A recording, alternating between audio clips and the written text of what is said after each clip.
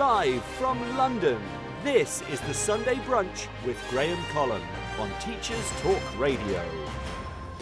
Yes, I have returned. Sorry for not being here last week, listeners, but this week we're in for a treat, I think. We're talking about core texts, the texts that children usually end up reading at some point in primary school.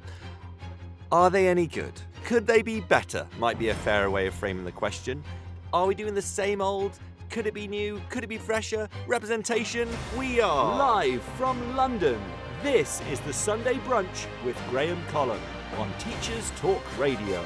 Tune in live at ttradio.org, or to join in the conversation, download the Podbean app and search Teachers Talk Radio. Follow the hashtag TTRadio. Tune in, talk it out with Teachers Talk Radio. Yes, we are coming for your core texts today, people. The books that we're reading in schools, we're just questioning, could they be better? Could they perhaps be a little bit more wholesome, maybe a bit more challenging, maybe a bit more emotionally engaging than the same old, same old? Funnily, I was talking about one this morning to my wife, and she read that book when she was in school 25 years ago. And, questions have to be asked. Is this the same world that it was 25 years ago? Does the context of text change in 25 years? Or do we simply go, those books are great, don't ever change them, all children should always receive those same books for all time? Surely not, is my humble opinion on that one. So we're going to be looking text by text, thinking about what's the merits, what's the not so merits, what's the not so good things about those texts as well. Which one should just be binned altogether? I have a few I'd happily bin. Iron Man, spoiler alert. That would be straight out of there. It is rubbish. We'll get to that later, all right? But the question is about core text today. That's the main topic that we're getting into. We might, depending on how time goes, we might spend some time towards the end of the show talking about traditional tales and some of their interesting origins. You may be shocked to hear the origins of Red Riding Hood, for example, or Cinderella, or Hansel and Gretel. All of these are horrifying, by the way, if you find the origins of those stories. So we might get to those this week. That might roll over to next week. Who knows? Like the lottery, it's more exciting if it's a rollover. More wins for everyone if we spend more time on text this week and traditional tales next week. Who knows? Welcome to Teachers Talk Radio. I'm Graham Collum. I'm sorry I wasn't here last week, people. My regular fans, I know Roger's History, Khalil are both in the room. They will be just about drying their eyes, I imagine, from last week's abandonment. I'm sorry. I was at a Star Trek convention. Now, I'm not going to lie. I was wearing a Star Trek officer's outfit. And I'm not sad about it. I'm not embarrassed, all right? Yes, I'm a teacher. Yes, I dress up in Star Trek clothes. That was my weekend last weekend, so I'm afraid I was not on the wonderful airwaves of Teacher Talk Radio. But here we are back again to talk about the world and the way it is now. On Teachers Talk Radio. How are all of you guys doing? I hope you're all doing great. Khalil says, be proud of your geek. I absolutely am, my friend. I absolutely am. Own it every time. Talking about being a geek, it's a good time to be a geek these days. Loads of movies coming out. I can't even keep up with them these days. New Ghostbusters is out. I watched the original last night in preparation for it, and I have to say I am pumped. It looks amazing. Everyone's saying it's brilliant. I still haven't seen the new Venom, still haven't seen Eternals, still haven't seen the new Bond, but they're out at least. At least there's these media is increasing and the world is filling up with things to do and things to observe and take in, and that's good. Spider-Man trailer was out in the week. Again, on the topic of geekiness, very exciting times. Look, if you've seen any of the older Spider-Man films, and I'm going back to Tobey Maguire and Andrew Garfield, you need to see the trailer for the new one and get excited, because it's a very exciting time. Less than a month till that comes out. This is Teachers Talk Radio, in case you're wondering why are we talking about Marvel movies largely and Star Trek. Yes, with this Teacher Talk Radio, we talk about the things that matter to teachers. And you know what? To some of you, it may well be Star Trek, Star Wars, Marvel, Bond, Ghostbusters, you name it. And so I'm just I'm just setting out my shop as we go. The main topic today, though, is about core texts in school, the texts that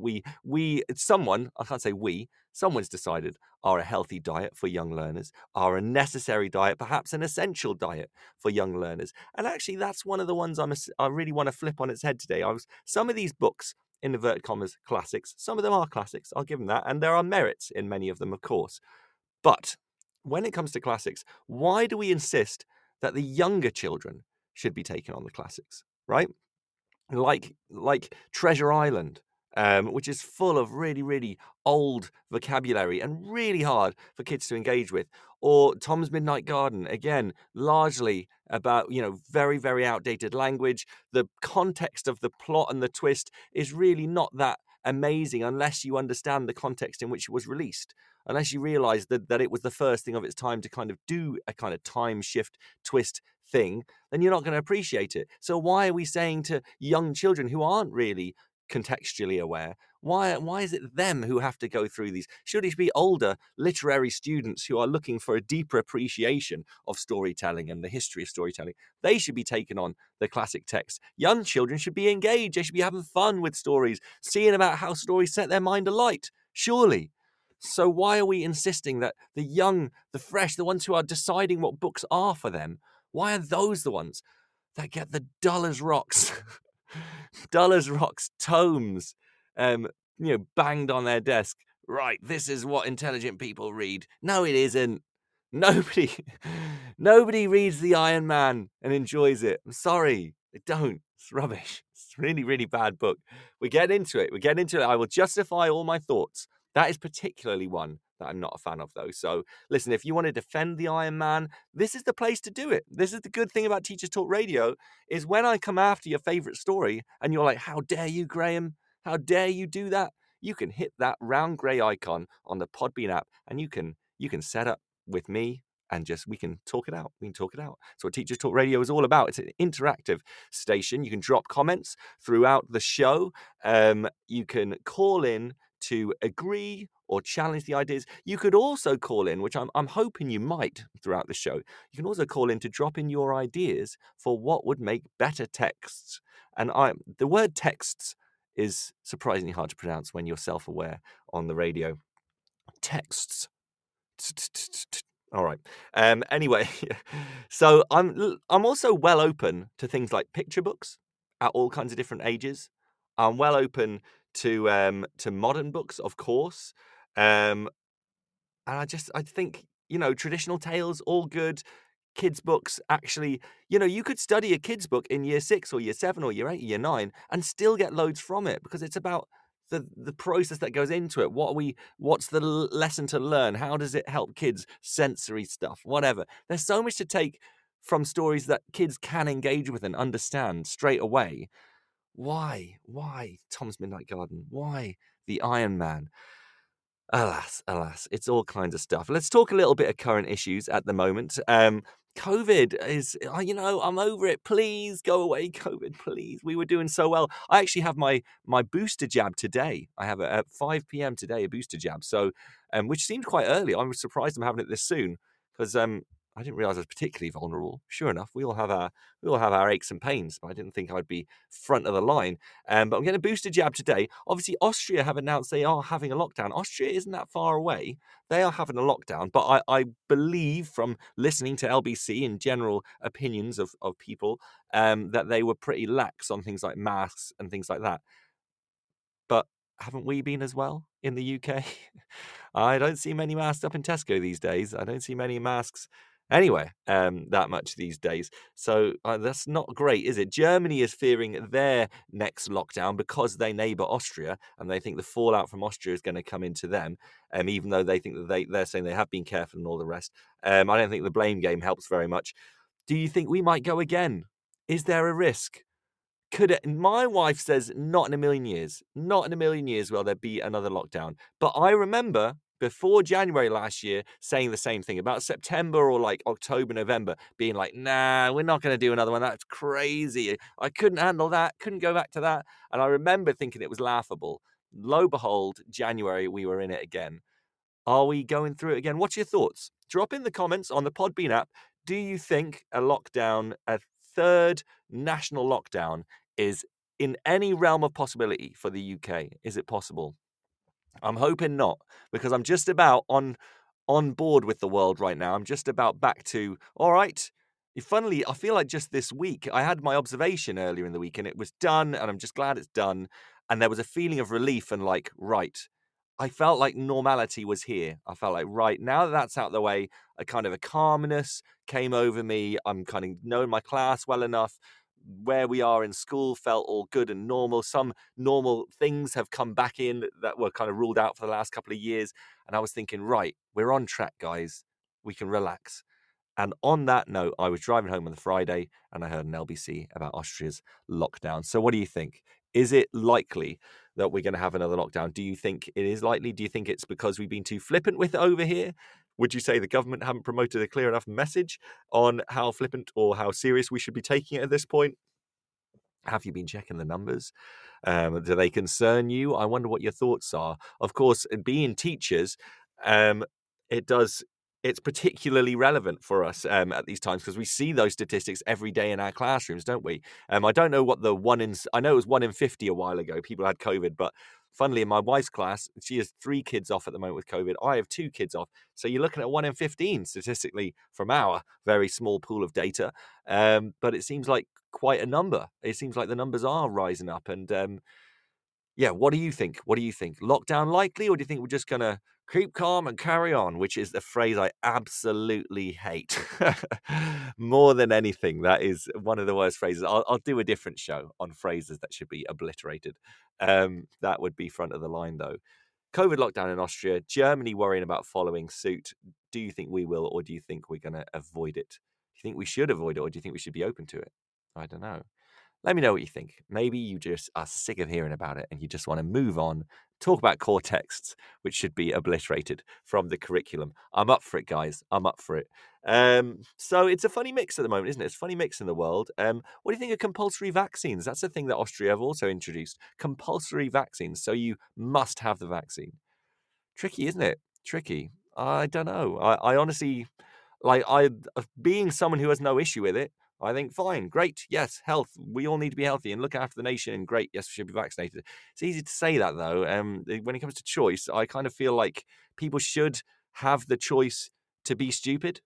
I think that's kind of about, and I don't like to say, I don't want to be like one of these fools who kind of walks themselves into the fire, but I feel like if you take away someone's choice to make a stupid decision, then you do go into a bit of a dodgy territory of when we talk about free choice and all of that. So compulsory, I think, is a bit of a strong word to stick to a vaccine. But what do you think? Do you think it's necessary? Otherwise, we're just going to keep doing this, going round and round every year, having lockdowns and all this kind of stuff. The cost of lockdowns is huge, isn't it? On mental health and on literally the economy of the country and people's jobs and people's welfare, families. There's a lot to talk about. I don't intend to talk about it loads today, but I thought I'd give you a little chance to drop in your comments if you wanted to get into that conversation today. Because, of course, this is Teachers Talk Radio, where you can talk live and interact with me on the air on the show. So, yes, I'm Graham Collum. If you want to follow me, I'm on Twitter at Graham Collum VO. And this station that you're listening to is Teachers Talk Radio, which you may have heard being mentioned in the 6 o'clock BBC News last week. What? Yes, it's true. It's true.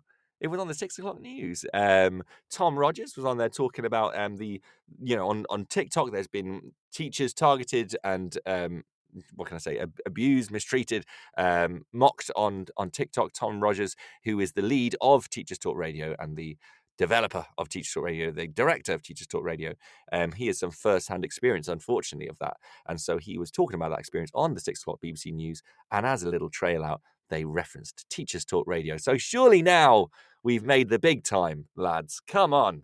We are here. Where's my boat? Where's my boat? One of these days, I'm going to sail. I'm going to do a live broadcast from my boat. Until then, you're getting my cupboard under the stairs. Good to see Khalil and Seema in the room, and Tom Rogers as well. Lovely to have you all here. Yes, Teachers Talk Radio is a live, interactive platform for teachers and people connected to schools. And hey, if you're not a teacher, you can sit on. We've all been in a school. We've all been taught at some point in our lives. So hop on board. Khalil says, I've had paparazzi at my door, to be fair. Fellow host Khalil, he's on straight after me at 1 p.m. He's been hassled by paparazzi, of course. He's can't go anywhere with mopeds chasing him and cameras. Not surprised. Seema says, I'm waiting for my yacht. Yes, indeed. Yes. It's exciting times for all. I'm just pumped that we're on BBC News, for real. Tom Rogers, maybe shave next time, sure.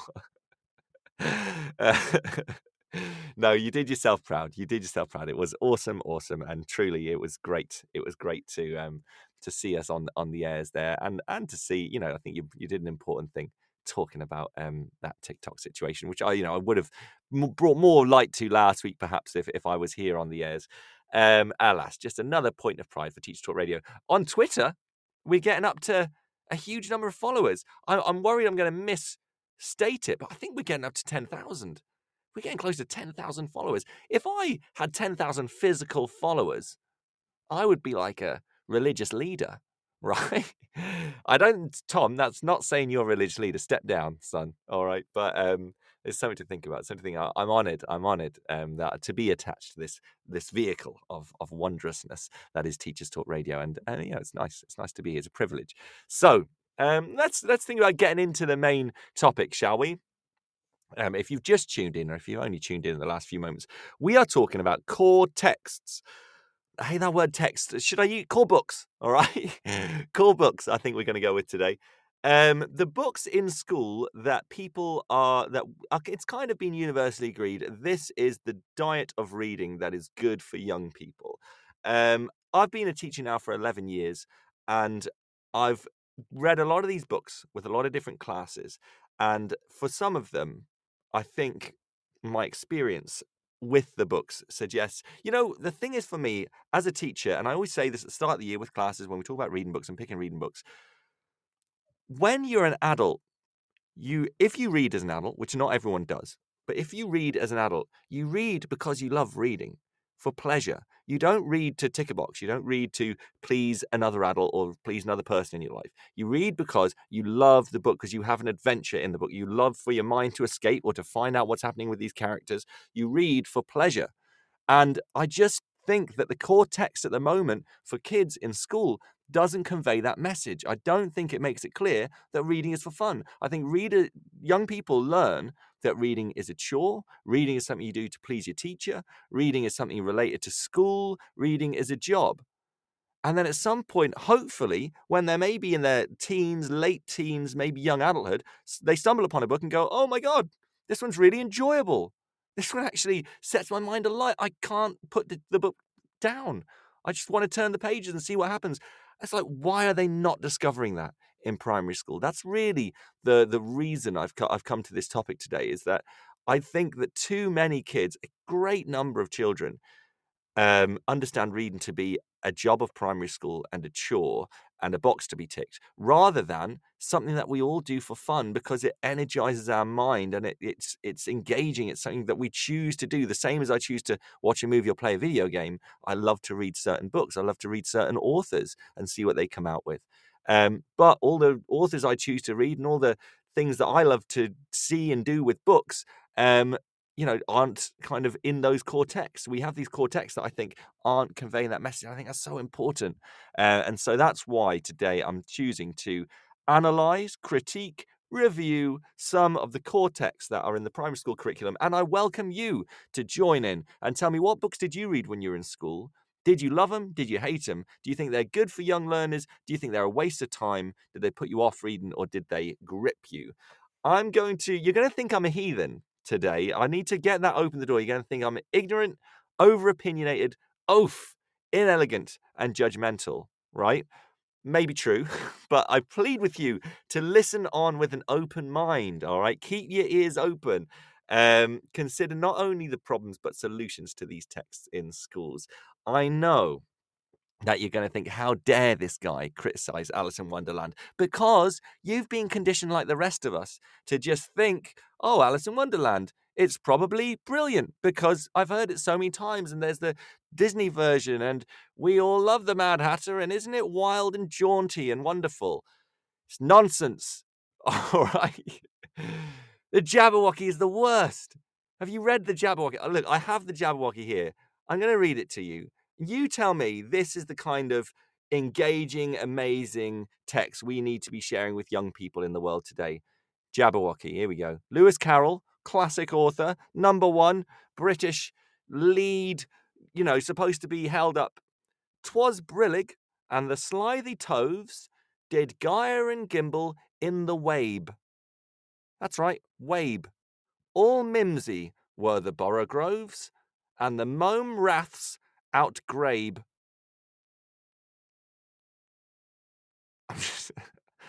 I'm just going to let that one go. He rhymed wabe with outgrabe. All right? The category of fiction that this falls into is literary nonsense. Okay. I know the merit in nonsense poetry. I get the idea of you can make up words and you get the whole vibe, and maybe you take two words that exist, put them together to make a word that doesn't exist. Like where's there's one or two words in here I quite like.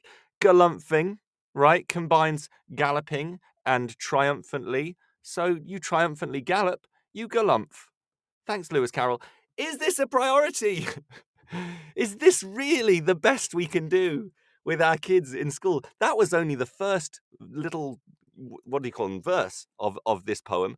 "Beware the Jabberwock, my son, the jaws that bite, the claws that catch. Beware the Jubjub bird." Just in case the Jabberwock wasn't enough for you, beware the Jubjub bird and shun the frumious Bandersnatch. Let me know what you think. If you want to defend it, please do, because I get the merit in nonsense language, but I think sometimes we've gotten a bit too into this kind of stuff. Don't tell me that this man was not on drugs when he made this. "'Twas brillig. In uffish thought he stood, with eyes aflame, came whiffling through the tulgey wood." Why not just use some actual descriptive words? The thing is also, the problem with things like the Jabberwocky is if a child goes, you know what, I'm so inspired by the Jabberwocky, in my next piece of writing, I'm going to make up a bunch of words. We tell them they can't do it. So what are we even teaching them?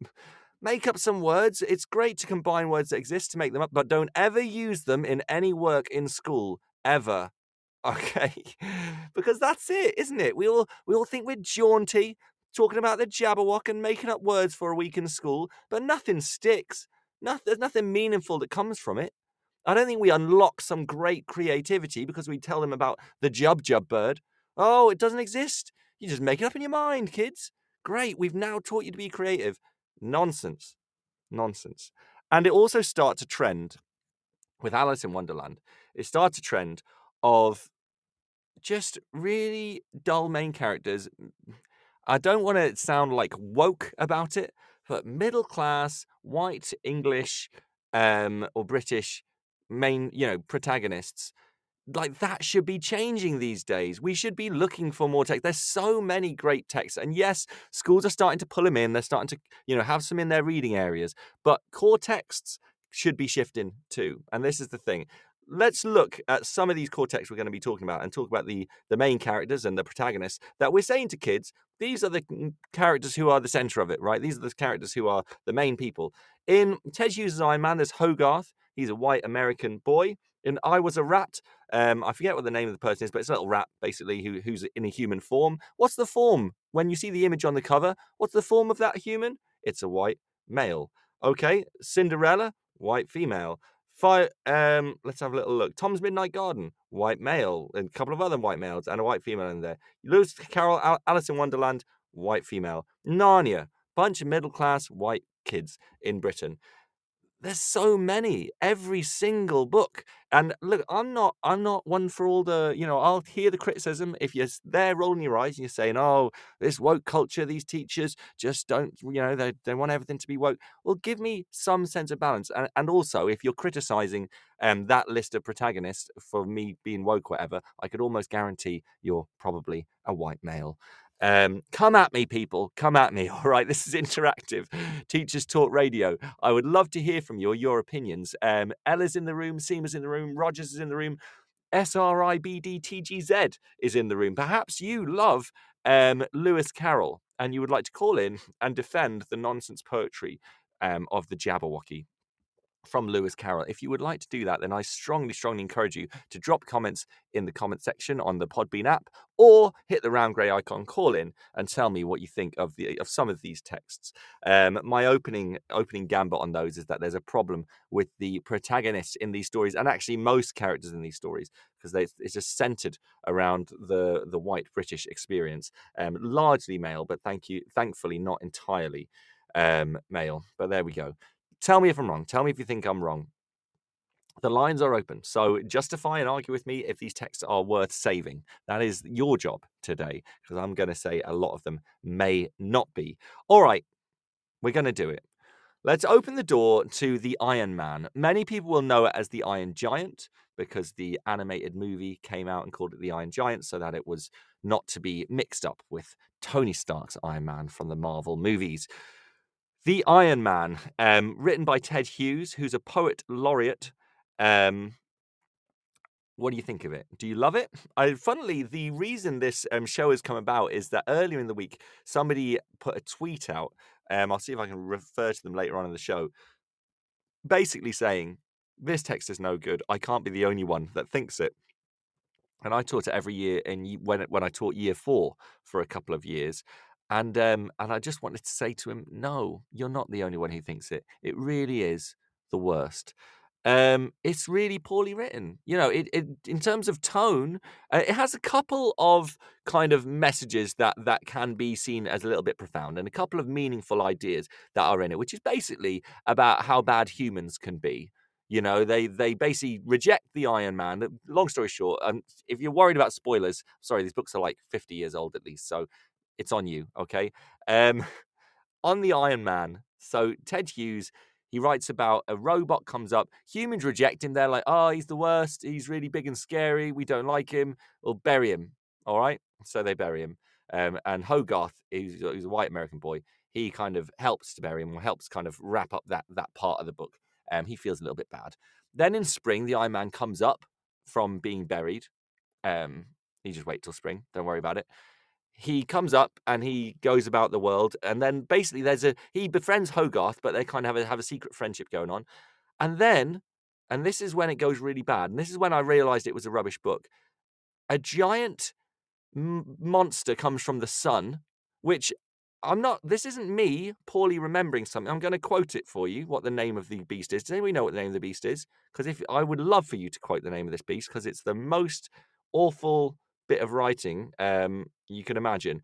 The name that Ted Hughes gave this beast, that he thought this is going to be the antagonist, this is going to be the bad guy of the book, it's going to be a real threat to the world. What will I call him? Space Bat Angel Dragon. Hyphenated. Space Bat Angel Dragon. That's the name of the bad guy. And every time they refer to him, let me give you a little bit of the text. The newspapers spoke about nothing else. Aircraft flew near this Space Bat Angel Dragon, taking photographs. It lay over Australia, higher than any mountains, higher than the Hindu Kush in Asia, and its head alone was the size of Italy. Makes sense, doesn't it? Makes sense. Here's a different part. The Space Bat Angel Dragon was speaking. It wanted to be fed. And what it wanted to eat was... living things. People, animals, forests. It didn't care which, so long as the food was alive. And so it goes on. And every time they refer to it, they call it the Space Bat Angel Dragon. That's poor writing. It's poor. Space Bat Angel Dragon. It's as bad as as the Jabberwocky. It's just nonsense to confuse the reader. The size of it is completely confusing. They say it lands on Australia. Its head is the size of Italy. But then by the end of it, it's going to eat the planet. It's going to eat Earth if things go wrong, the entirety of Earth. Well, listen, I know Australia's big, but if my head's the size of Italy, you're not getting that mouth around the planet. Which doesn't make any sense. Listen, Lewis Carroll and Ted Hughes, we have to address the elephant in the room with those two in particular. And actually, there's kind of I'd forgotten, I have a bit of a spiel on Lewis Carroll and Ted Hughes. Hopefully we're all grown-ups in the room. It's Teachers Talk Radio, so the hope is that you're somewhat related to the teaching profession and are not very, very young. Lewis Carroll and Ted Hughes are clearly on drugs when they write these things. They are, all right? They must be on drugs when they're writing these things.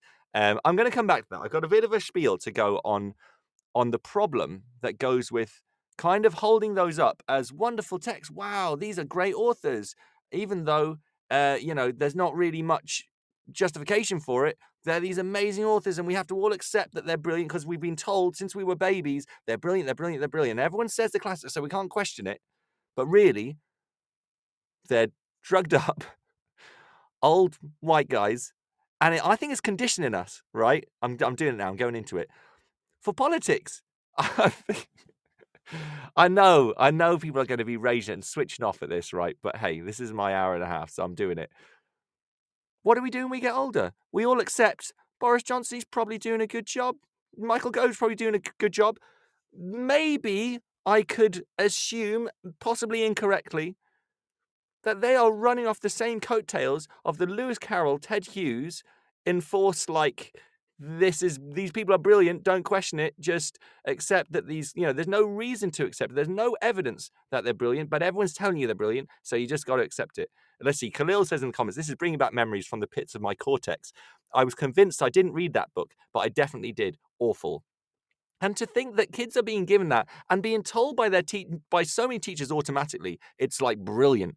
They're being told, oh, this is a classic. You're going to love this, kids. And then they read it, they're like, what?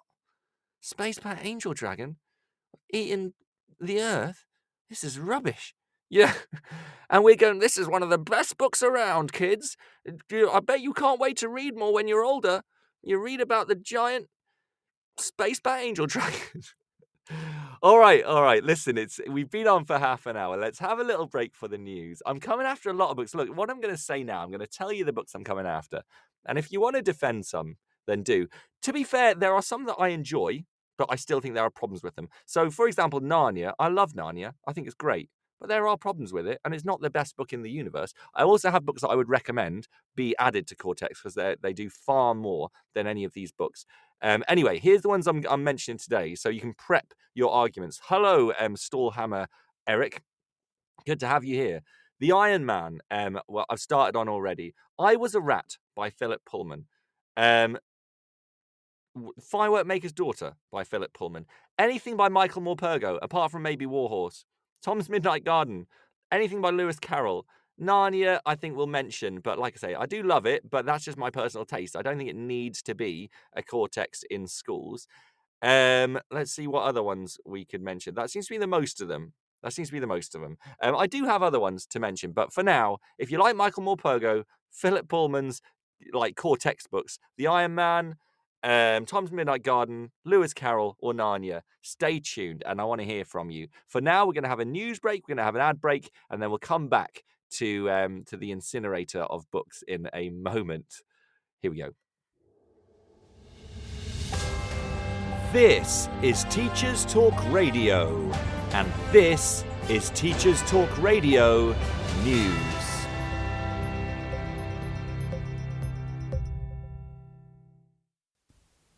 In a Unison press release issued on their website, union leaders celebrate the inclusion of all education staff in the new Department for Education Wellbeing Charter. The relaunched charter issued this week now includes support staff, following union pressure for it to be more inclusive. Previous incarnations of the charter focused entirely on teachers and school leaders, but left out almost 50% of school staff, including teaching assistants, caretakers and catering staff. Unison recognised the move to include all union staff as a positive one, And Lee Powell, Unison's National Officer for Schools, said we look forward to working with schools and colleges to promote the mental well-being of all staff. In Scotland, plans to help reduce teacher workload by reducing teachers' weekly class contact time by 90 minutes have been described as challenging by Scottish Education Secretary Shirley-Ann Somerville. Ms Somerville said in a report on the TES website that she can't give a definite timescale, although she promised that it would still happen. The plan to reduce contact time by an hour and a half a week was one of the most eye-catching promises made in the SNP manifesto for parliamentary elections in May. According to the Organisation for Economic Cooperation and Development, contact time is disproportionately high in Scotland and is a major cause for concern for teachers and school leaders. Workload increases caused by a range of factors associated with the pandemic are also featured in a piece on the TES website. An article by James O'Malley highlights the issues schools face in recruiting supply teachers to cover for absent staff. The article cites Department for Education data for early November, which showed that 2.1% of teachers and school leaders were absent for COVID-related reasons. The article also highlights that with winter approaching, other seasonal illnesses are also causing absence. Schools are increasingly finding the usual pool of supply teachers is not as deep as it once was, and that the cost of supply is not something schools can now easily afford. Solutions which many schools are having to put in place to manage staffing shortages include combining classes, having senior leaders take lessons, and drawing up plans that could see entire year groups being sent home in an emergency situation. Undoubtedly, the situation is challenging and is yet another contributing factor in the increasing stresses and pressures faced by school leaders and those working in schools. Finally, Lincolnshire Live reports that in a bid to promote wellbeing, the University of Lincoln held a dog de-stress event on Wednesday. The event was organised by Lucy Robertson, a third-year medical student for the Medical Society. And the feedback included comments that the therapy of petting dogs seems to have worked. This has been your Teachers Talk Radio Weekend News with Joe Fox. Need support with your phonics teaching? Did you know Oxford University Press now has 3 DFE validated programs to help you? Read Write Inc Phonics, Floppy's Phonics, and the brand new Essential Letters and Sounds. Essential Letters and Sounds will get all your children reading well, quickly, using phonics books you may already have in your classroom. Developed by the Knowledge Schools Trust English Hub, it's affordable, easy to use, and makes teaching phonics with letters and sounds more effective. Whatever your school's phonics needs, Oxford has the solution. To find out more and receive support from your expert local educational consultant, visit oxfordprimary.com/phonics.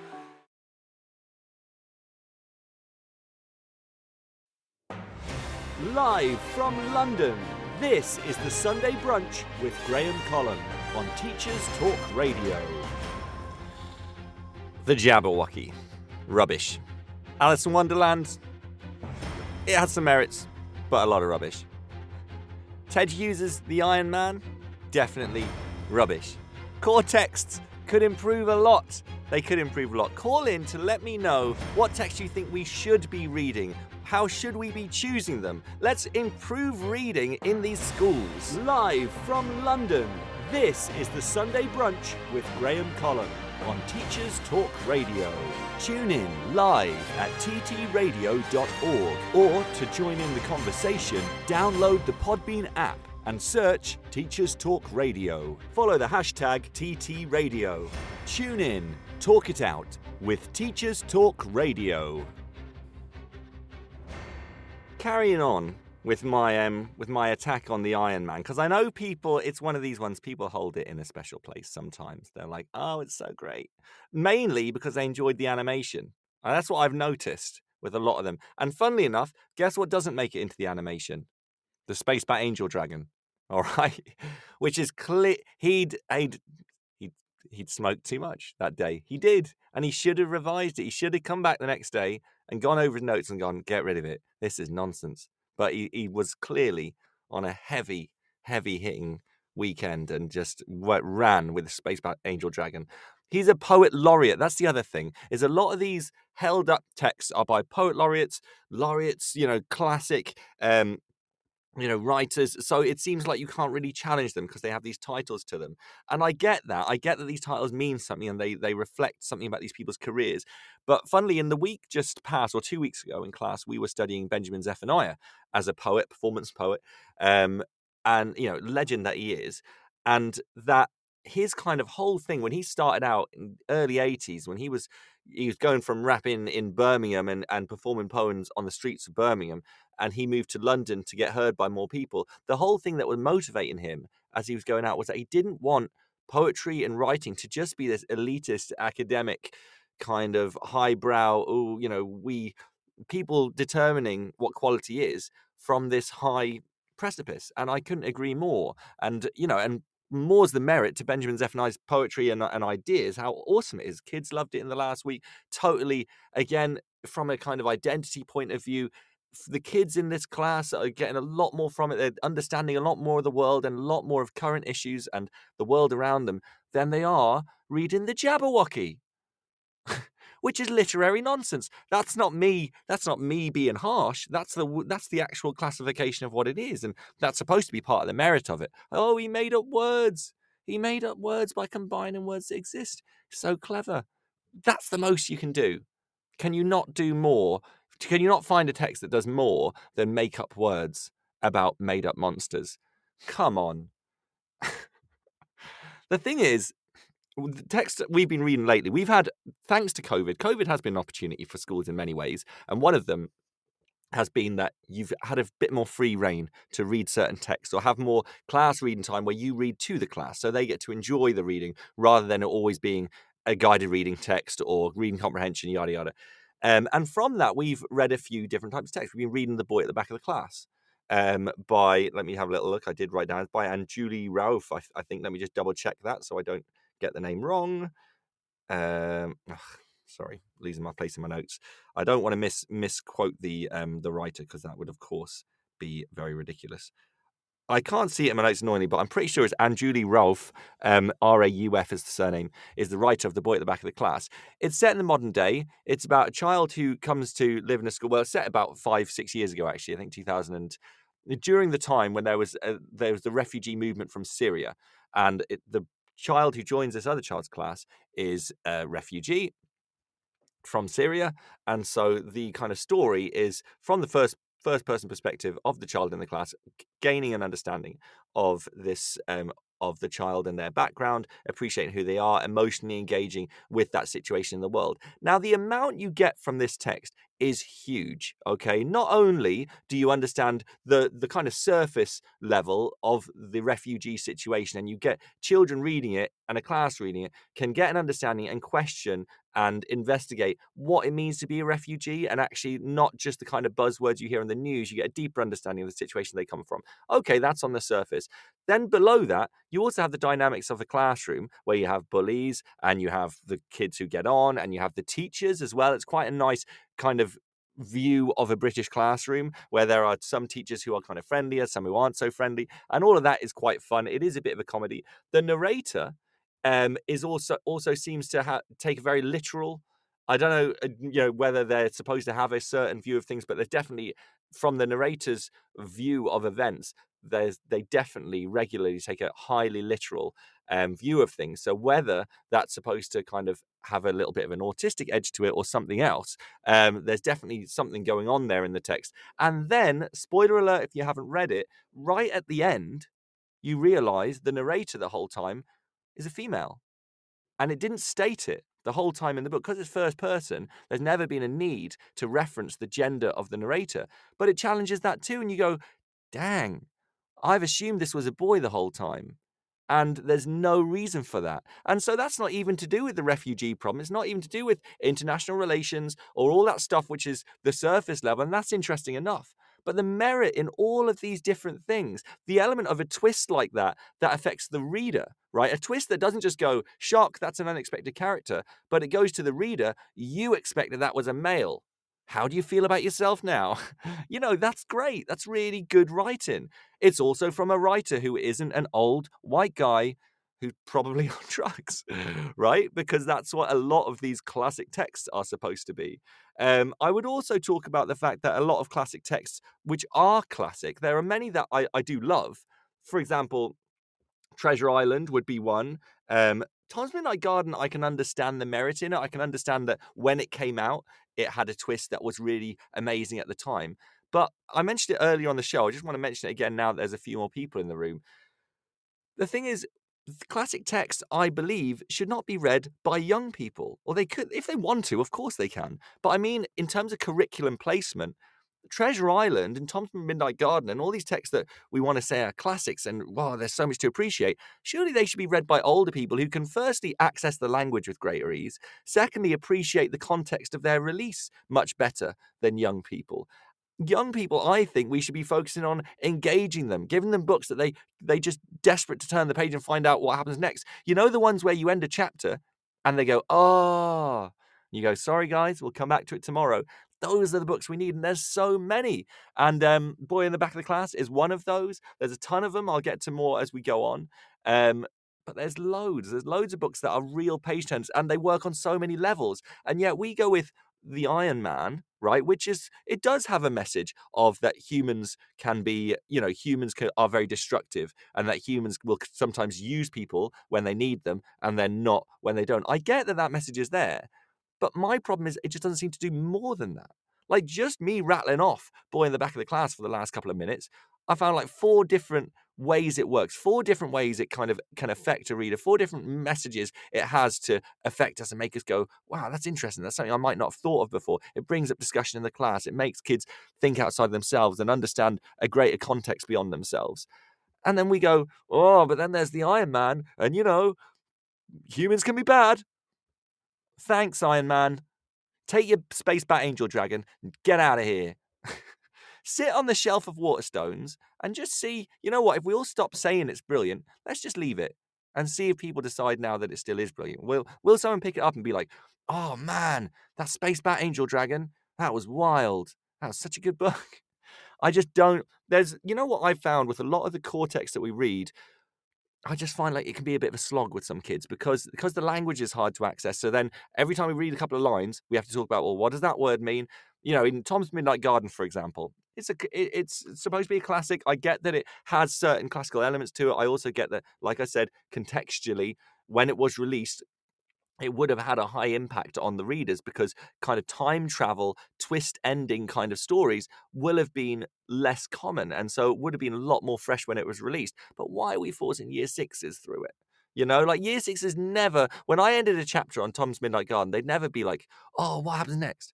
Maybe at the start when he first travels back in time and it's like, okay, he's got this kind of funky thing where he goes through a door, it's gone back in time, and then he goes through the door and it's not. And that's kind of interesting at the start. But as it goes on, and in terms of how much these books are doing for kids, like what else is that doing for readers? Okay, they're learning about loads of different trees because as he's running around the garden, it says, oh, there was a yew tree, and then there was a willow tree, and then there were goslings and a goose and a gander. So we're talking about some natural kind of elements. But every time you come across those, you have to go, do you guys know what a gander is? And you get a sea of blank faces. You're like, well, all right, well, you know what a goose is? And off you go. And you're losing them. And I'm thinking, Tom's Midnight Garden, you can sell it to some year 10s or 11s and be like, guys, think about when this was released. There'd never been a time travel story. There'd never been a twist ending like this. That's really cool. And maybe some would appreciate it. But I just think forcing it down the throats of young people and saying, this is what good quality books are, I think you're really at risk of mis-selling what reading is. And I think so many kids come out of school going, reading's rubbish.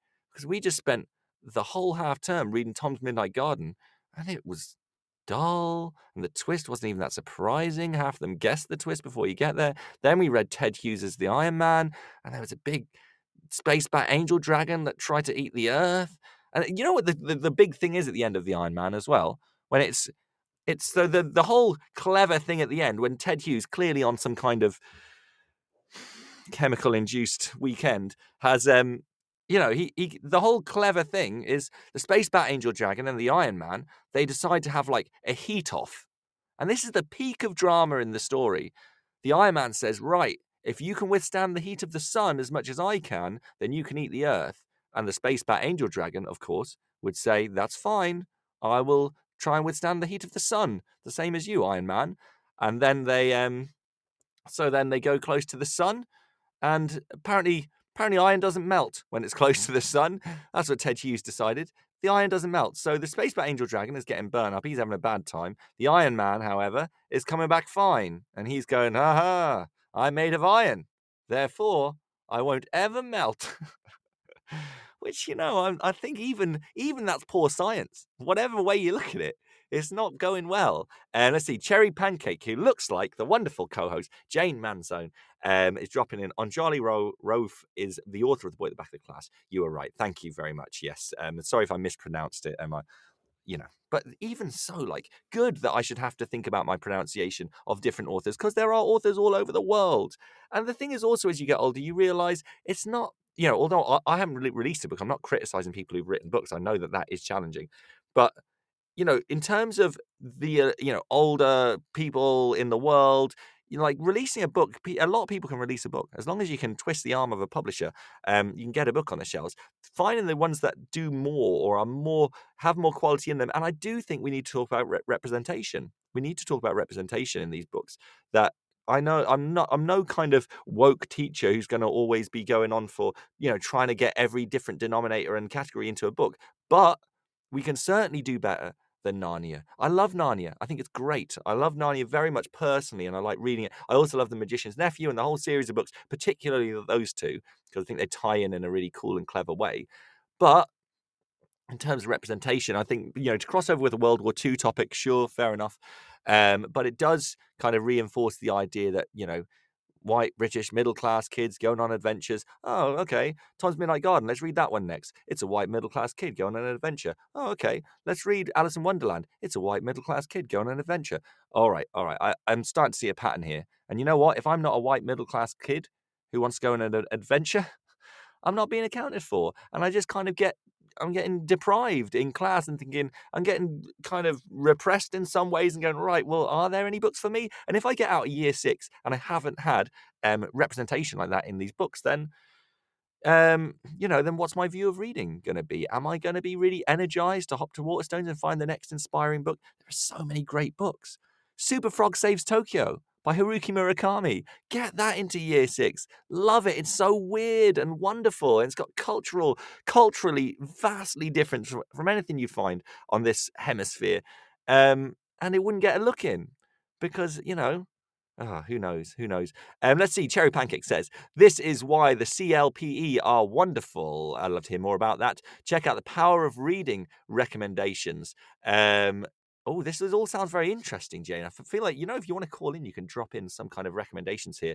But I agree. In my own school, we brought in a bunch of these other books that I hope to reference soon in the show that are kind of like better, more progressive alternatives. But I do, I certainly want to spend some time talking about the problem with the status quo at the moment. Catherine has dropped in a big comment here. Let's see. Frank Cottrell Boyce, in my opinion, has written really engaging books for children. For a classic type book, I read Beowulf by Robert Nye with Year 3 to link to their history work. It was quite scary for some, though. I agree with your praise. Boy at the Back of the Class. Carolyn Lawrence's Roman History is great for getting children engaged. The Voices series of books are really good and accessible and represents all of us. The thing is, there are those books, aren't there, that do loads of these things all at once. And so, again, that's why I think it's kind of relevant to have this conversation. Can we also talk about picture books? I think that's really important. We kind of had a bit of a scheme where we brought in a bunch of picture books that are so deep and they have such interesting messages. I've done them with year 6. I've done them with year 5, year 6, year 4. They love them because there's so much you can get from them. One of them is about a crayon. Get this, right? Prepare yourselves. This is going to blow your mind. You're going to love this. It's called Red, the story of Crayon or something like that. I've written all this stuff. It's called Red, a Crayon Story. And it's about a red crayon that's in a blue jacket or a blue crayon that's in a red jacket. And so everyone is telling the crayon, you're red, you should be drawing red things. And he tries to draw a fire engine, but it comes out blue. They say it's rubbish. And he tries to draw something else that's supposed to be red, and he can't. It's rubbish. He tries to draw something else that's red, and it doesn't. It comes out blue. It's rubbish. And so basically, it's about identity. And he's got this, he doesn't fit in. He's not what people expect him to be, or she, or, however you want to view the crayon in this story. But how profound is that? I did that with a class of year sixes, and there was so much to talk about identity and feeling about how you fit in or what people expect from you. And they were talking about their mums and dads might want them to be certain things, but what if they aren't those certain things? And what about sexuality? And what about, that's great. That's a story about a crayon. It's a million times better than the Space Bat Angel Dragon of the Iron Man. The Boy in the Girl's Bathroom by Louis Sachar is it's an American school setting, but it's essentially about, it really analyzes the idea of bullies and bullying and where it comes from and modifying behavior and labeling people, what makes someone a bully and what makes someone else a good guy. So much to talk about. We got a call coming in. I think it's from Jane. Let's see. Hopefully she'll be coming on the line now. Hello, Jane. Is that you?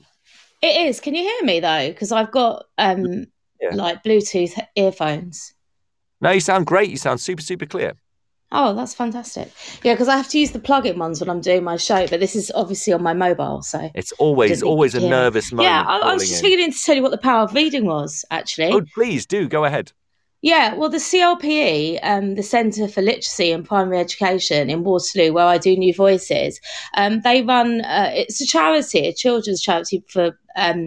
reading, and they're fantastic, and they have key text, they have core text, and then they have text that they have schemes of work to go with, and they're all brilliant. And obviously the team there are all literacy specialists, and they read every single book that comes out, and they've got a lot of diverse text on there, and they also have like recommendations for how to teach or approach teaching with them at the centre of your curriculum. So yeah, I just wanted to plug them really, because if you don't have time to necessarily read every single book that comes out, but they're phenomenal. The text they have on there.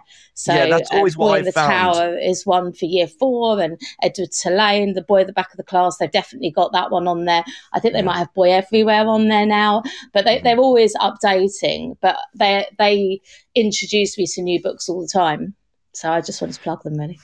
Yeah, that's awesome. It's one of the thing is you do need those people in the school, I think, the ones or in this organization who read loads. And that's the thing, like all of the good developments in our school that I work in have always come from the kind of big readers. And because they read so much and they're looking for interesting text, they find these ones that basically challenge expectations, that involve maybe disabilities or different representations and interesting new authors. And we don't all have the time to find those, but they are out there, and kids are so much more engaged by them. Don't you find? Yeah, I mean, I was listening to you saying that you didn't like Tom's Midnight Garden very much, and it's funny, you're right, it doesn't necessarily engage every child in the class. I love it. I don't use it much anymore. So yeah, it was. I was feeling kind of on the fence about that, because I think it's a phenomenal book. But you are quite right; it doesn't grab them, the Ganders and everything. But things like The Wolves of Willoughby Chase, that I do love the classics. That one does grab them, and that's got really archaic sort of. I don't know if you've read. There is a place for it. The thing is, and I don't challenge like the idea that Tom's Midnight Garden is like, it can be a good book for the right audience. And like I say, if you have a class that are a bit older, you can talk about the context of its release and how it impacted the world at that time, and how it reflects society at that time. And there's a lot to get into it. Even how the building has changed in its purpose from being a big house for one family to then being split up into flats. There's all kinds of things you can pull from it, definitely. But I just think primary school kind of saying to kids, this is a great quality book, and it's just it's a slog for a lot of these kids, I think. Some of them are. I mean, there's A Boy in the Girl's Bathroom you mentioned. That is my number one killer book for any year 5 class, probably year 6 as well. But I always use it in year 5. It never fails to grab them. They absolutely love that book, every single class I've ever used it with. So there are sort of stone cold winners. Skellig is another one, always gets them. But yeah, something like Tom's Midnight Garden is a little bit inaccessible. But the things like Wolves of Willoughby Chase is equally complex. It's set in a sort of alternate Victorian universe where there are wolves that are marauding the countryside, and it's odd. And then there's like kind of they get sent to an orphanage, but the kids love it. So I think you just got to find the right text, but definitely, look at the power of reading and the new stuff that comes out all the time, because there are some that you just get overlooked because of things like the Iron Man, I guess. That is an awesome recommendation. Yeah, let's not go into the Iron Man again. That's great recommendation. Thanks so much for dropping that in. It's lovely to hear from you. I hope you're doing well and you're enjoying your weekend. I am, yeah. Cheerio. Bye-bye. Awesome. Cheers then. Bye-bye. Bye.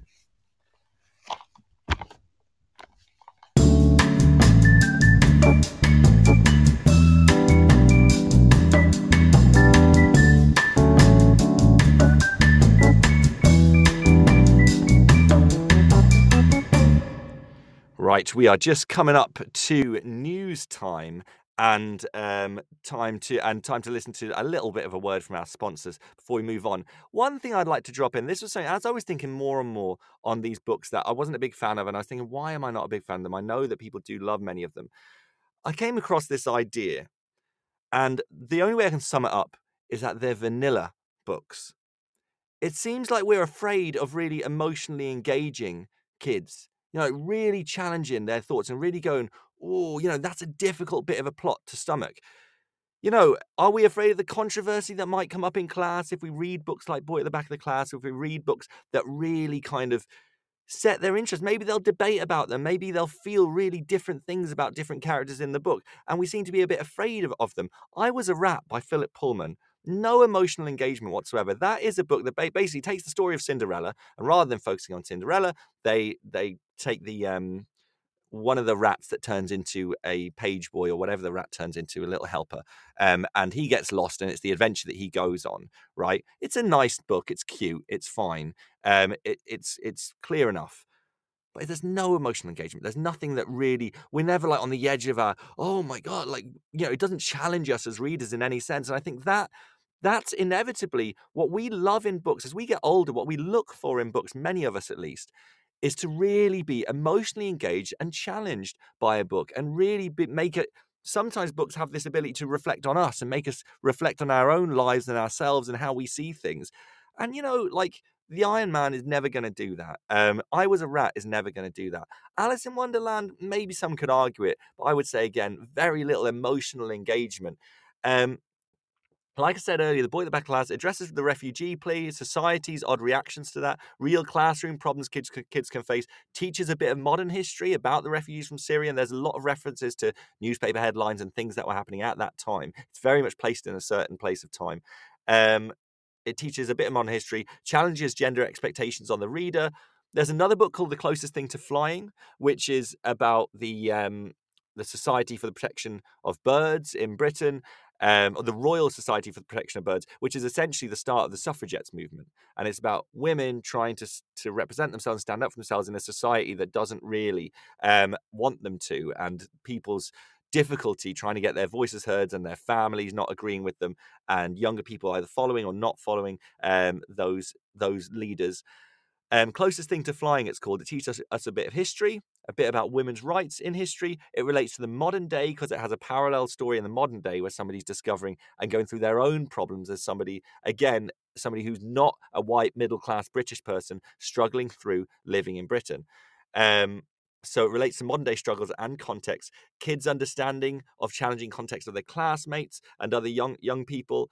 It challenges us on so many levels, and it's so engaging on so many levels. There's real danger for characters in those stories, and we worry about when I read The Closest Thing to Flying, you really care, please, this person, I want them to end up in a good place because there's so much going against them. And it's that kind of tension. It seems like we're afraid of bringing into class because we have all these classics, but they're so vanilla in so many ways. They're so plain. I love vanilla, though. To be fair, don't want to do vanilla a disservice. Love vanilla ice cream, especially Haagen-Dazs. But anyway, Tom's Midnight Garden, again, I say, doesn't emotionally engage, doesn't have incredibly high stakes.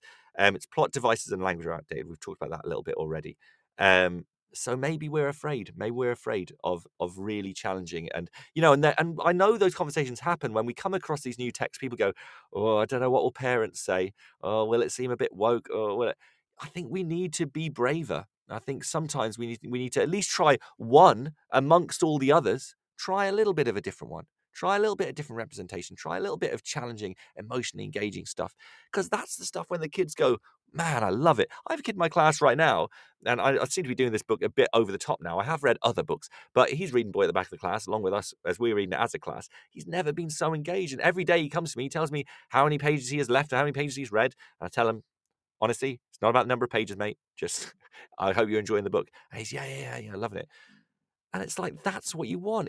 And up until this point in year 6, he just hated reading. He just didn't get that reading could be good for him. He just thought it was a slog, it was a chore.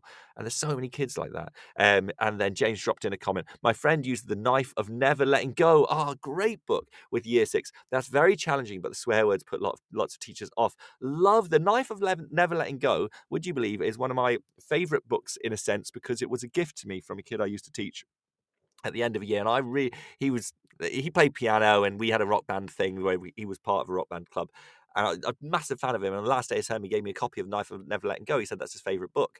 And I read it. And basically, it's some interesting things about it. It's first-person perspective, but it's written basically in like a thought stream. So it's very, very unpunctuated. Some of the thoughts totally unclear, and you kind of have to spend a time reading over the sentences to figure out what's really being said.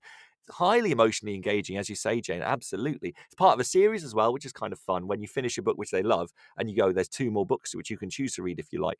Last year we read The Clockwork Crow, which funnily, Jane, similar to another book you referenced. You said it was like in a different version of Victorian Britain. That's the same as The Clockwork Crow. It's like a steampunk kind of Victorian Britain time. And but again, kids loved it. It was real modern, interesting, high stakes, intense at parts. Lots of kind of loads of issues we could get into. But at the end of it, and they all, generally speaking, all loved it. At the end of it, you can go, there's 2 other books. And we looked at the covers of them, talked about the titles. They were predicting what might happen in the next few books. Who knows? Read them if you like, leave them if you don't. But that's nice. That's good for them. Surely we want them to be feeling that level of engagement, rather than just telling them it's a classic. It's a classic because my dad said it was a classic, so you have to say it's a classic. Do you know what I mean? Like, you decide what the classics are, kids. Read a bunch of them, and if you want to, if you get to the age of 17, you decide The Knife of Never Letting Go is a classic, then run with it. Recommend it. Go with it. Super Frog Saves Tokyo by Haruki Murakami. Brilliant. And mate, I'd love to. I actually did do that with some year 6s one time, and they loved it because it was so different. It wasn't even that it was the greatest quality writing in the world, although it is quite visceral and ugly and interesting and weird, but it's just that it is so different. They're going, wow, that's fresh. It's like nothing I've ever read before, and you really want them to be feeling that, don't you?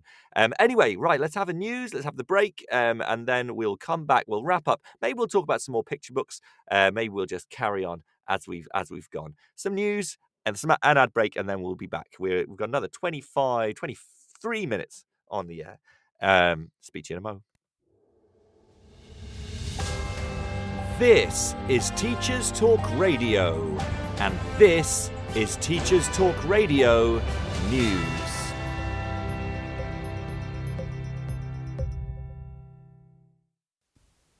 In a Unison press release issued on their website, union leaders celebrate the inclusion of all education staff in the new Department for Education Wellbeing Charter.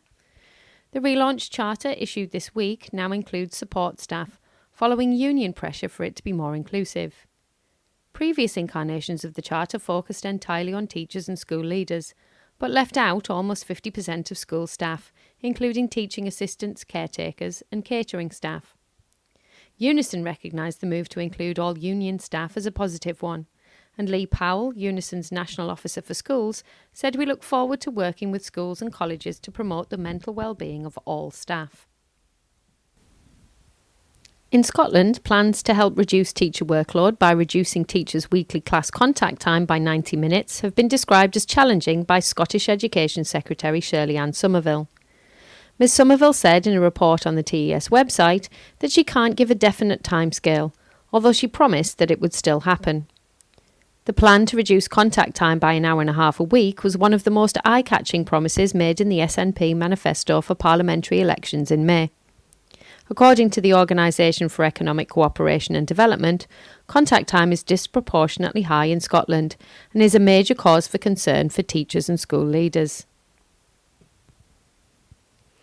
Workload increases caused by a range of factors associated with the pandemic are also featured in a piece on the TES website. An article by James O'Malley highlights the issues schools face in recruiting supply teachers to cover for absent staff. The article cites Department for Education data for early November, which showed that 2.1% of teachers and school leaders were absent for COVID-related reasons. The article also highlights that with winter approaching, other seasonal illnesses are also causing absence. Schools are increasingly finding the usual pool of supply teachers is not as deep as it once was, and that the cost of supply is not something schools can now easily afford. Solutions which many schools are having to put in place to manage staffing shortages include combining classes, having senior leaders take lessons, and drawing up plans that could see entire year groups being sent home in an emergency situation. Undoubtedly, the situation is challenging and is yet another contributing factor in the increasing stresses and pressures faced by school leaders and those working in schools. Finally, Lincolnshire Live reports that in a bid to promote wellbeing, the University of Lincoln held a dog de-stress event on Wednesday. The event was organised by Lucy Robertson, a third-year medical student, for the Medical Society. And the feedback included comments that the therapy of petting dogs seems to have worked. This has been your Teachers Talk Radio Weekend News with Joe Fox. Need support with your phonics teaching? Did you know Oxford University Press now has 3 DFE-validated programs to help you? Read Write Inc. Phonics, Floppy's Phonics, and the brand new Essential Letters and Sounds. Essential Letters and Sounds will get all your children reading well, quickly, using phonics books you may already have in your classroom. Developed by the Knowledge Schools Trust English Hub, it's affordable, easy to use, and makes teaching phonics with letters and sounds more effective. Whatever your school's phonics needs, Oxford has the solution. To find out more and receive support from your expert local educational consultant, visit oxfordprimary.com/phonics. Yes, indeed. Let me just get my levels here. Right, we are heading into the last 20 minutes of the show, not even the last 20 minutes. Hope you can all hear me loud and clear. You're listening to Teachers Talk Radio, and I am Graham Collum, and this is the Sunday Brunch. You might be listening back on Spotify, Apple Podcasts, or Podbean. If you are, thank you for listening back. I wonder how you feel about all of the things we're talking about today. If you have books you would recommend as better progressive books, which have been mentioned, some have been mentioned so far, for example, The Knife of Never Letting Go, for example, The Boy in the Girl's Bathroom, or Boy at the Back of the Class, which are unrelated, by the way. Perhaps what was the other one I mentioned? The Closest Thing to Flying would be another one I would recommend. Books that are a bit fresher, that are going to interest people a little bit more. Please do feel free to reference them on the show. Drop them in comments, or catch me on Twitter at GrahamCollumVO, and you can reference them that way. And I'd love to have my mind open to the many, many, many more books that are interesting and engaging for young people, and are going to give them that love of reading. That is surely the main point of teaching reading and getting reading in class. It's not about just forcing them to accept that old white guys from many years ago are great writers and just, don't question it. Surely it's before they decide that they need to love reading, they need to enjoy reading. And I guess that's really the point. It's not to say that they're not classics. I know that many of them are classics and they should be held up in that way. But I just think we might be pitching the wrong audience. For example, another book that I love, for example, would be The Hobbit. I love The Hobbit. I love Lord of the Rings. They're absolutely my favourite books of all, because of the age I was when I read them and how much I immersed myself in the universe. Silmarillion, just loved it. However, that had to come from me. That's something that I wouldn't recommend that in primary schools for young people, because if you don't understand the language and if you're not loving it from the outset and you're not kind of motivated to read on, then it could be dull as rocks, and I would understand that. I'd still say it's a classic, of course, but should it be forcibly read to young people, under the age of 11? Nah, I don't think so. I think sometimes classics, you need to be a bit older to fully appreciate them. Maybe that's controversial. You let me know. This is interactive on Teachers Talk Radio, so you can drop comments in the Podbean app, as many of you have, and thank you for your lovely comments. Or you can call in and let me know your views live on the air, and we can argue it out if you like. Here's when I'm going to come over. I'm going to attack from the outset, and this one might trigger a few of you. Just in general, I'm just going to go for Michael Morpurgo. All right, Michael Morpurgo. I'm going to leave Warhorse because I understand that is the classic. That is the one which, is supposed to be brilliant and everything. But, you know what? I Googled him yesterday. He's written over 120 books. And that doesn't surprise me because on my own reading shelf in my class, we have about 10 or so. And then next door, they have a different 10 or 12. And it's just like he clearly is just banging out books. Like, I don't think quality was his concern. He's another laureate, I think. Let me just double check. He's a laureate. Where I said earlier, Ted Hughes is a poet laureate, Michael Morpurgo as well. But with 120 books, quality, quantity, can we can we maybe argue this? I just think sometimes you see him and you're like, he just seems to just pluck out random things. I think he knows he's got contracts with schools, he's got certain things he's pegging for, and also he knows once he's got his name down and people are interested in like some kids, certain kids in class will pick up a Michael Morpurgo book because they think their teacher is going to go, "Oh, you're reading Michael Morpurgo, well done." And it's like, this is like, the 75th book he wrote. And I just think, it's just not that great. Let's see. There's comments here from Leanne and Cherry Pancake. I tried The Hobbit with Year 5 many years ago. Didn't work. I also tried that, funny enough, Jane. I tried that when I started for a couple of years. I tried it and I found it just didn't work. The language and the sentence structures were just too convoluted and challenging. And I'd end up trying to explain stuff and trying to kind of forcibly get them on the Tolkien train. And they were just like, it wasn't generated from them. So why am I trying to force it? And I guess that's the message of this whole show. Leanne says, I did the BFG and Alice in Wonderland for GCSE English. Nice, Leanne. I think that's exactly the right place for them. I think they should be in GCSE English. I think they should be being read alongside Shakespeare and the texts that you have to understand the context, you have to analyse and look deeply into to really appreciate what's special in them. I don't think primary school is the place for them. Jane says she doesn't like Michael Morpurgo's books. Me too, man. Me too. I'm not sure who came to the decision of the BFG. Why the Whales Came is a snooze fest. Yeah, that's another one. People just assume it's brilliant because it's Michael Morpurgo.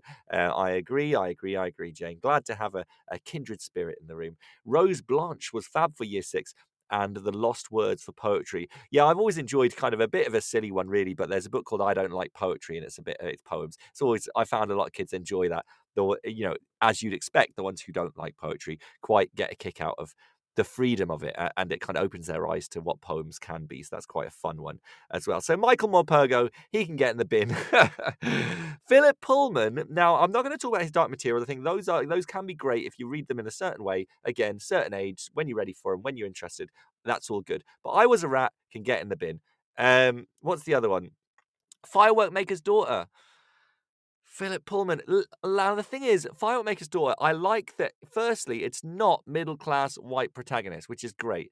But it strikes me now, maybe I'm wrong, okay, I might be wrong, but I've read it with my Year 4s a couple of years in a row. I did enjoy it, and kids kind of enjoyed it too. It didn't blow their minds. Nobody was emotionally engaged and desperate to find out what happened next, but they enjoyed it enough. It was fine. But for me, and I've spoken to other teachers in my school who've agreed, so you tell me what you think. It seems like he's kind of I think he's writing a little bit sometimes for schools, and he thinks if I can get if I can write a book that schools are going to buy, I'm going to make a ton because I'm going to be selling them in sets of 30 every time.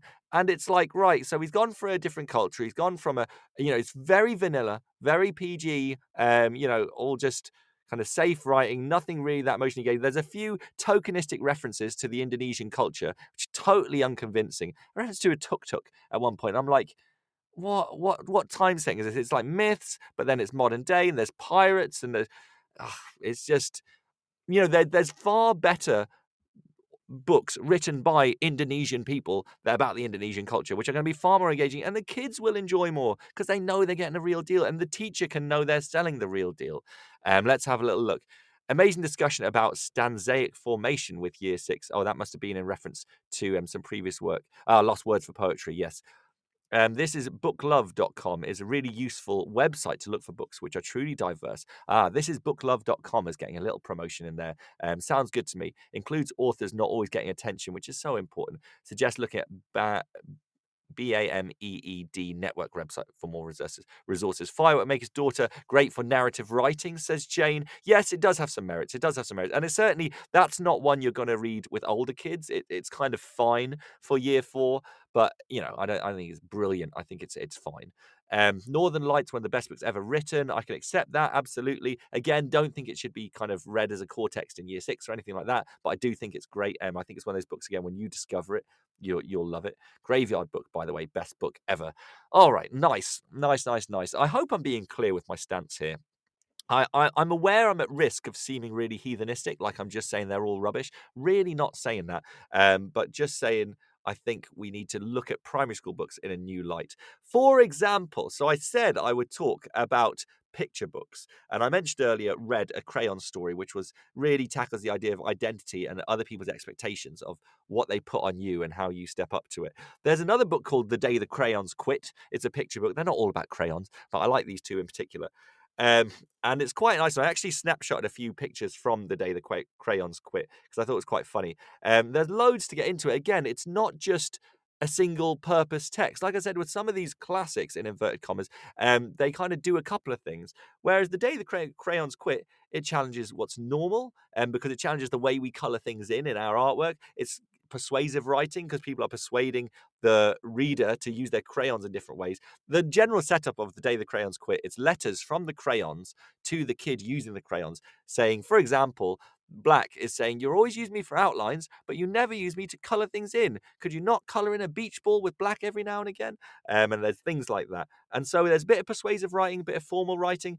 There's some empathy to think about how other people feel, even if they're doing the job they're supposed to do, and challenges what we see as normal, especially artistically when it comes to colouring in. Let me see if I can read you an excerpt from The Day the Crayons Quit. This is from Green Crayon. Dear Duncan, as Green Crayon, I am writing for 2 reasons. One is to say that I like my workload of crocodiles, trees, dinosaurs, and frogs. I have no problems and wish to congratulate you on a very successful colouring things green career so far. So that's fun, man. Like, kids will love this stuff, no matter what age. Year 6 will love it. The second reason I write is for my friends, Yellow Crayon and Orange Crayon, who are no longer speaking to each other. Both crayons feel they should be the colour of the sun. Please settle this soon because they're driving the rest of us crazy, in capitals. Your happy friend, Green Crayon.